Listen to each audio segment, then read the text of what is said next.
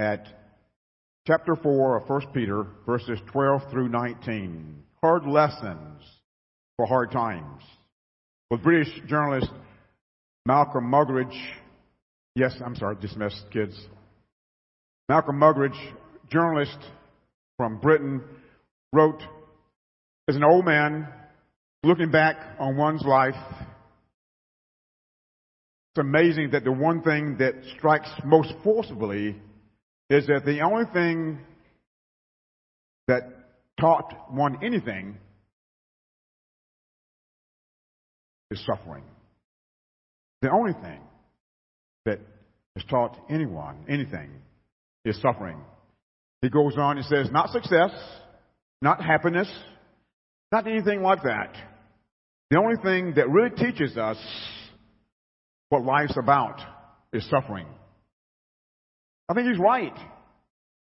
Most of us don't learn very much from the easy life, from the good life, so to speak, from good health, from happy days, from money, from good fortune. We enjoy those things, but we don't learn so much from them. It seems that we have to spend some time in the school of hard knocks, so to speak, to learn the lessons that God has for us. And I think that's the point that Peter keeps coming back to over and over as we look at suffering. 1 Peter chapter 4, verses 12 through 19, I think, is the high point of this book, of this letter. Let's read it one more time. Beloved, do not be surprised at the fiery trial when it comes upon you to test you, as though something strange were happening to you. But rejoice insofar as you share Christ's sufferings, that you may also rejoice and be glad when His glory is revealed. If you're insulted for the name of Christ, you are blessed, because the Spirit of glory and of God rest upon you. But let none of you suffer as a murderer, or a thief, or an evildoer, or as a meddler. And yet anyone who suffers as a Christian, let him not be ashamed, but let him glorify God in that name. For it is time for judgment to begin at the household of God. And if it begins with us, what will be the outcome for those who do not obey the gospel of God? And if the righteous is scarcely saved, what will become of the ungodly and the sinner? Therefore, let those who suffer according to God's will entrust their souls to a faithful Creator while doing good. I think in this passage today, we see 4 important lessons for us. 1, we should expect suffering. We should expect hard times as believers. 2, hard times should bring us closer to God. 3, hard times should lead us towards self-examination. And 4, hard times should teach us to trust God in new ways as we see more and more of who He is and who we are. But first, we should expect hard times. Verse 12 says, Beloved, do not be surprised at the fiery trial when it comes upon you to test you, as though something strange were happening to you. We're not expecting to be hated and persecuted. These believers in Asia Minor, whom Peter wrote to, were surprised by their suffering. They probably expected that their lives in Christ Jesus would be filled with blessings and benefits and protection. They didn't have the benefit of the scriptures that we have today. And for us, Jesus' own words should be a warning for us. He said, if the world hates you, know that it hated me before it hated you. We can add to that Paul's admonition to Timothy. All who desire to live godly lives in Christ Jesus will be persecuted. The Apostle John warned, don't be surprised, brothers, that the world hates you. The American church, the Western church in general, needs to hear this message. Suffering is a part of the Christian life, even painful suffering. And believers in other parts of the world know that so very well. Christians around the world face a variety of oppression because of their faith in Jesus Christ. The risk of imprisonment, loss of home and assets, physical torture, beheading, rape, murder. Over 200 million believers in over 60 countries face some degree of restriction and discrimination and persecution, from Syria and Iraq and Iran and Egypt to North Korea to China to Vietnam, Laos from India and Pakistan, Bangladesh to Sri Lanka, to Indonesia to Malaysia and Burma, from Cuba to Colombia to Mexico, Nigeria, Sudan. I could go on. All around the world, we see that. Just 2 weeks ago, a Pakistani pastor and his family were attacked in their home on May the 27th by radical Islamists. It was the third time this year that they were attacked. They went into the house and 35 men beat up the pastor, his wife, and their college-age daughter. The mob seized their home, so now they're homeless. In Algeria, families usually force couples to divorce if one converts to Christianity. Converts lose their children. Children automatically will stay with a Muslim partner. And when it becomes public that someone has become a believer in Jesus Christ, usually they have to flee their village and their homes. And Ibrahim was one of those guys who lived in the southern part of Algeria. And over 2 years, he met with a pastor. And finally, after 2 years, he came to faith in Jesus Christ. But because he feared losing his wife and his children, he didn't tell them of his conversion. But finally, after a time period, he shared with his father his faith in Jesus Christ. He said that for 15 minutes, his father just stared at him silently, not saying a word. He got up, he went, got all of Abraham's brothers and sisters, and he came back. And the brothers began beating him and shouting, "You will renounce your faith." And what's so hard was his little children were watching, and the little girl said, "Daddy, please renounce your faith and return to Islam so you can always be our daddy." It's in the context of this that the word beloved in verse 12 is so important. It's not just a throwaway line or a throwaway word. It's key, I think, to what Peter wants us to know. I think this is what he was saying. God loves you in the midst of your suffering. I love you in the midst of what you're going through. Therefore, don't be surprised when you suffer as a believer. Let's be honest. Severe suffering can tempt us to doubt God's love, can it? As we go through struggles, not even necessarily persecution, but just hard, difficult times can cause us to trust and doubt God's love. Sometimes it can cause us to have the thoughts that Job's wife had when she said to Job, "Curse God and die." The idea of suffering in the Christian life is kind of hard for many of us to accept. Just talking with people in the last couple of weeks where there are people whose theology is that we as Christians should never suffer. And that it's unbiblical for real Christians to suffer. We live in an age where your best life is now.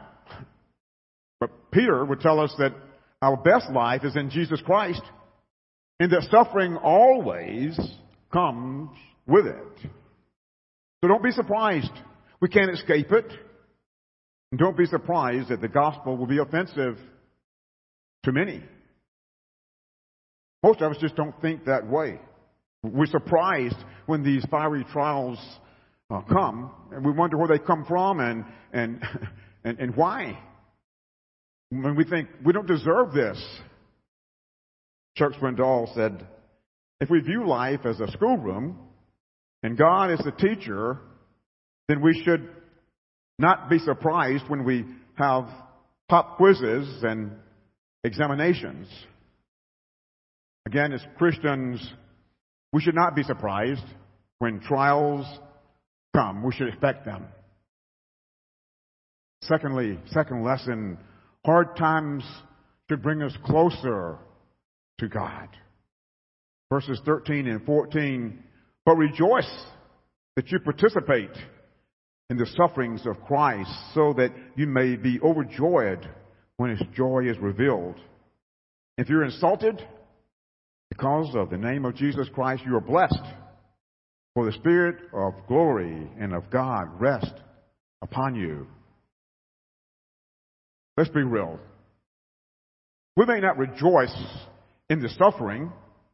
We may not rejoice in the pain, but we rejoice in the ultimate good, in the outcome that the pain and suffering brings. I love what Paul says in Romans 5. He says that we rejoice in our sufferings, knowing that suffering produces endurance, and endurance character, and character produces what? Hope. Hope. We're blessed in three ways as we suffer for Jesus Christ. We share in His suffering, participation with Christ. And the word participate in verse 13 is a verb form of the Greek word koinonia, which is usually translated fellowship. And we think of fellowship, what we think about? Good times, party, picnic. But here, Peter uses this word fellowship in connection with the suffering of Jesus Christ. Our sufferings join us together. There's that blessing of being joined together with Jesus Christ in a way that nothing else can join us together. Second, we're blessed as we suffer because we experience the outpouring of the Holy Spirit. The Spirit comes on us in a special way. The passage says that the Spirit of glory and of God rest upon you. As I was studying this week, my mind just went to Shadrach, Meshach, and Abednego. Remember when they were thrown into the fire and they looked and there was a fourth person in there watching over them. You remember Stephen when he was stoned? He had just shared the gospel with the Sanhedrin. And as he was being stoned, he gazed into heaven and he saw Jesus Christ at the right hand. And he said, Father, forgive them. That's the Spirit of God. And remember Paul? Paul, when he was facing opposition and riots and he was afraid there in Corinth, and the Lord appeared to him, encouraged him to go on speaking the gospel. Later on, the Lord appeared to Paul in Jerusalem and said that you will witness for me in Rome. And when he stood trial in Rome, even though everybody else deserted him, the Apostle Paul witnessed that the Lord stood with him and strengthened him. In the midst of suffering, it's easy to forget that God rules in our hard spots, so to speak, with love and with wisdom and with power. He knows all things. I love Acts 17, 26 and 27.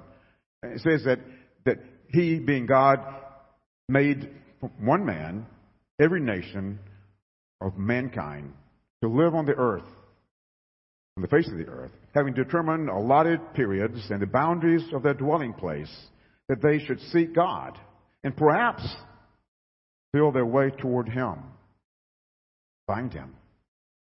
He goes on, he says, yet He is actually not far from each of us. He's not far from each of us. Too often when we think about God's sovereignty, we picture Him somewhere in a distant heaven, sitting on the throne, taking care of all the big events in life. being in charge of the universe. But the picture here that Paul gives is couldn't be more different. Paul wants us to know that God's sovereignty is more than a big event rule. He wants us to know that God cares and is involved in the small details of our lives. And he gives specific examples. He says that God determines our allotted times and the boundaries of our dwelling place. And when Paul says our allotted times, he means the length of your life. And when he says boundaries of your dwelling place, he means your address, where you live.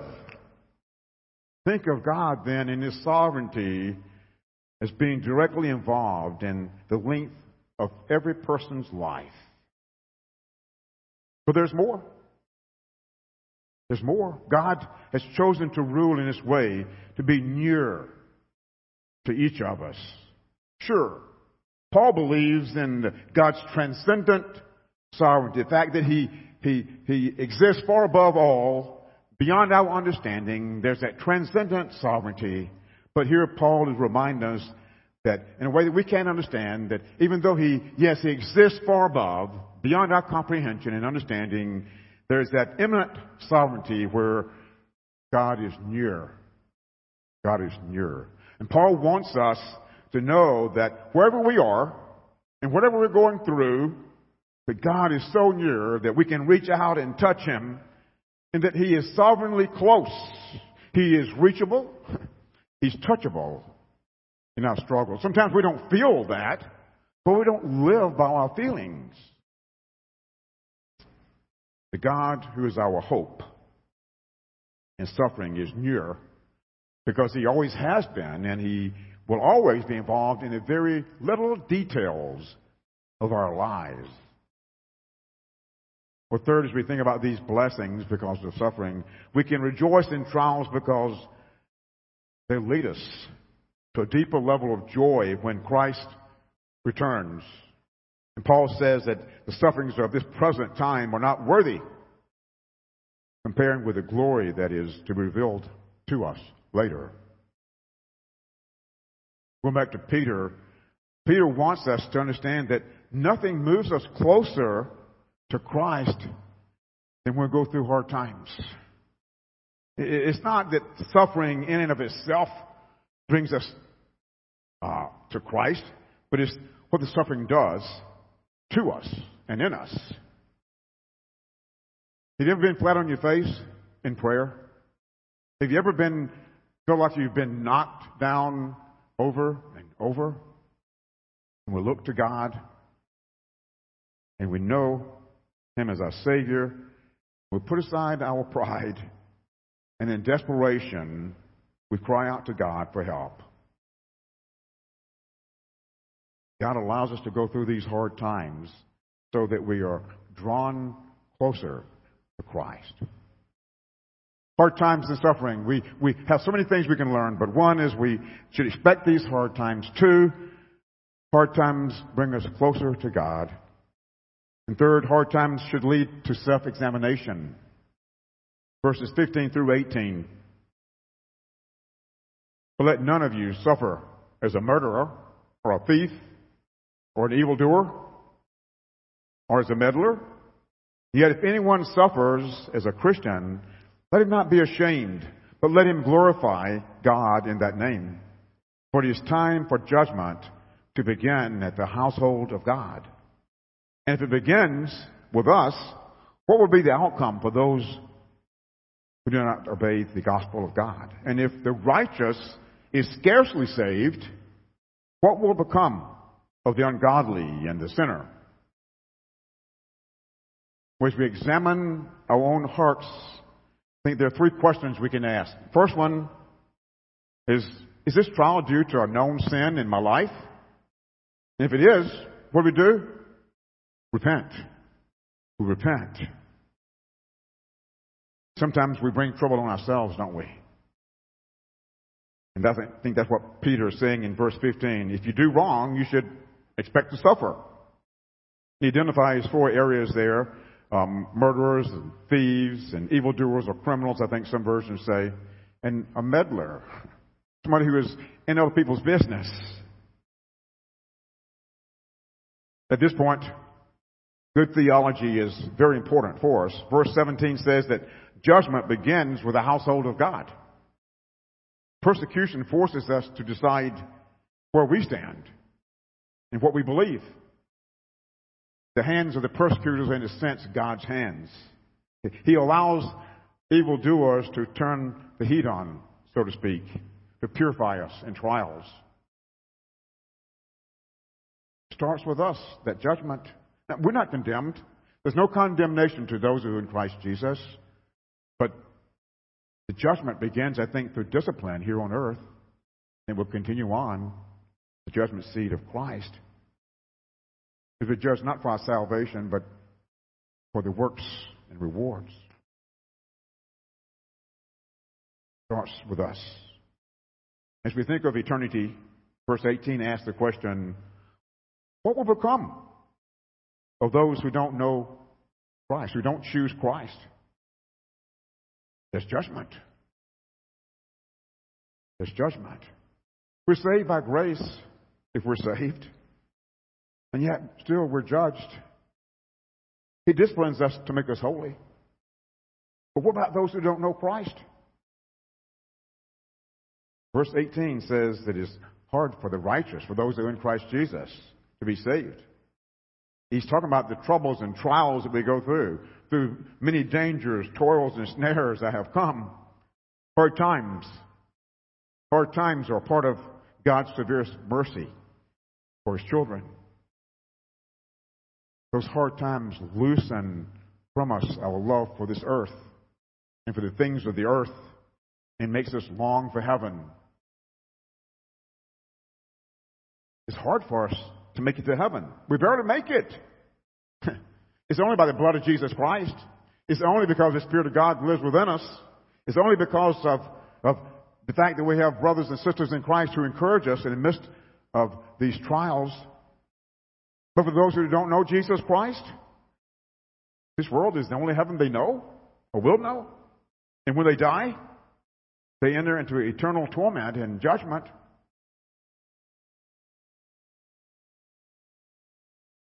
Right now, as you look around the world, it may not seem like these non-believers are in any kind of problem, because God is patient. God is patient. And He longs for the unbeliever to come to a saving faith. But the day is coming when God's patience will run out. It's an old Saxon king set off with an army of his to put down a rebellion in a distant province. And when the insurrection had been crushed and the rebels defeated, the king placed a candle in the archway of the castle where he had his headquarters set up. And lighting the candle, he sent out word to all who had been in rebellion against him. And it says that to those who surrender and who take an oath of loyalty, while the candle is still burning, that he would be offered clemency and mercy. But the offer was only good as long as the life of the candle. And when the candle burned out, His mercy ended. God's patience has a limit.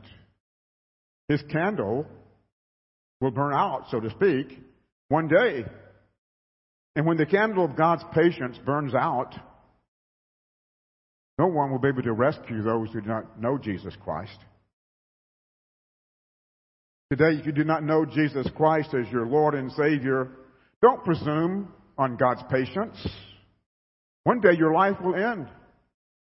We're not promised this afternoon, and surely not tomorrow. Today, God holds back His judgment, and so you may run to Him for salvation, putting your faith and trust in Jesus Christ and His work on the cross. Turn from your sin and trust Christ now.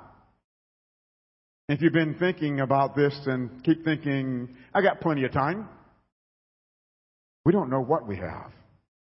We're not promised tomorrow.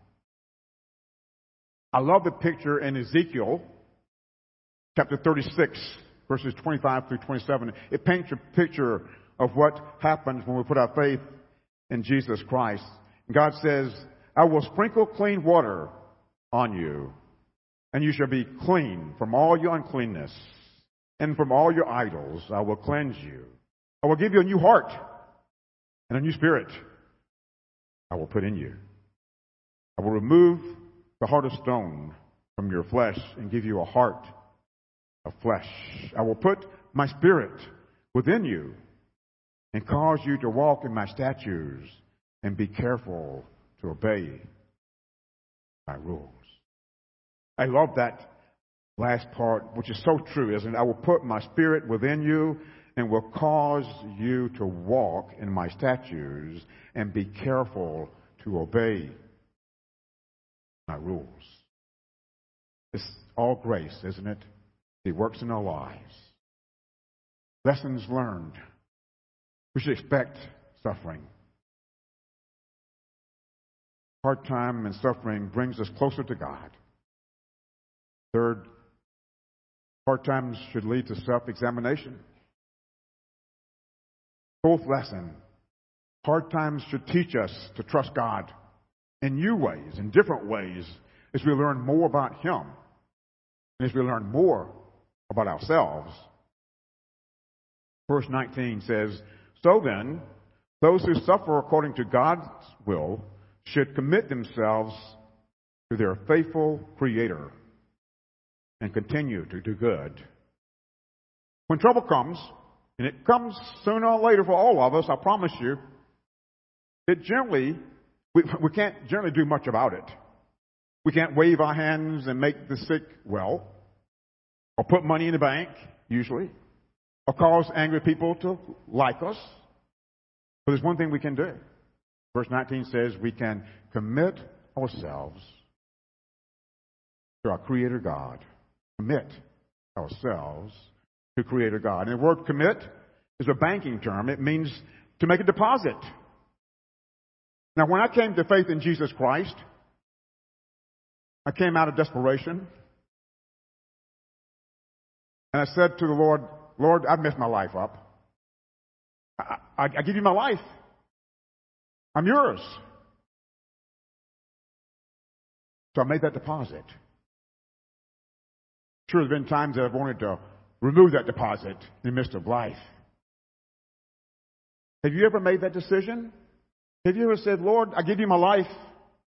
I give you my life. Use me in any way that you want.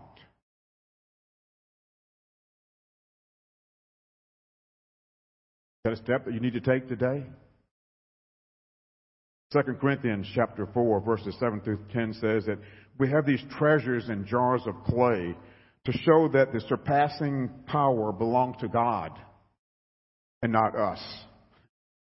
And he goes on, Paul says that we're afflicted in every way, but not crushed, perplexed, but not driven to despair, persecuted, but not forsaken, struck down, but not destroyed, always carrying in the body the death of Jesus, so that the life of Christ may also be manifest in our bodies. God uses suffering to remind us that the surpassing power is in Him and not in us. God uses suffering in our lives to produce good. You know, in suffering, God is at work to do something far better than what we have planned.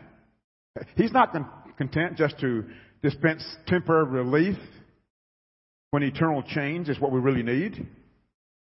During our redemption, He sometimes uses hard tools to soften our hearts and produce good and sturdy hearts.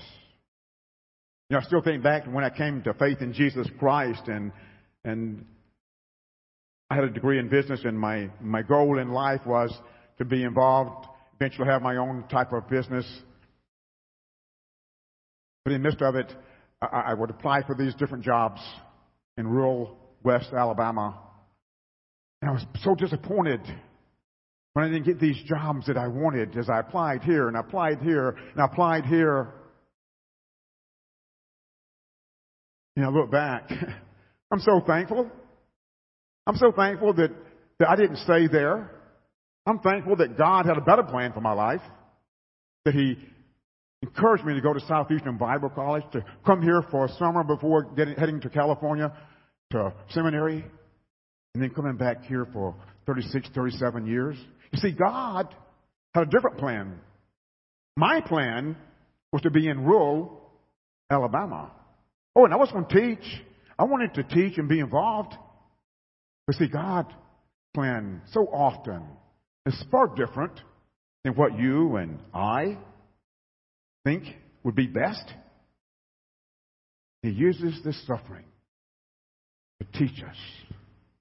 Suffering has that power to destroy our self-reliance and cause us to rely on God. It exposes that we're not self-sufficient and that we need others. The pain and weakness of suffering causes us to reach out to God in a more genuine way. I still remember years and years ago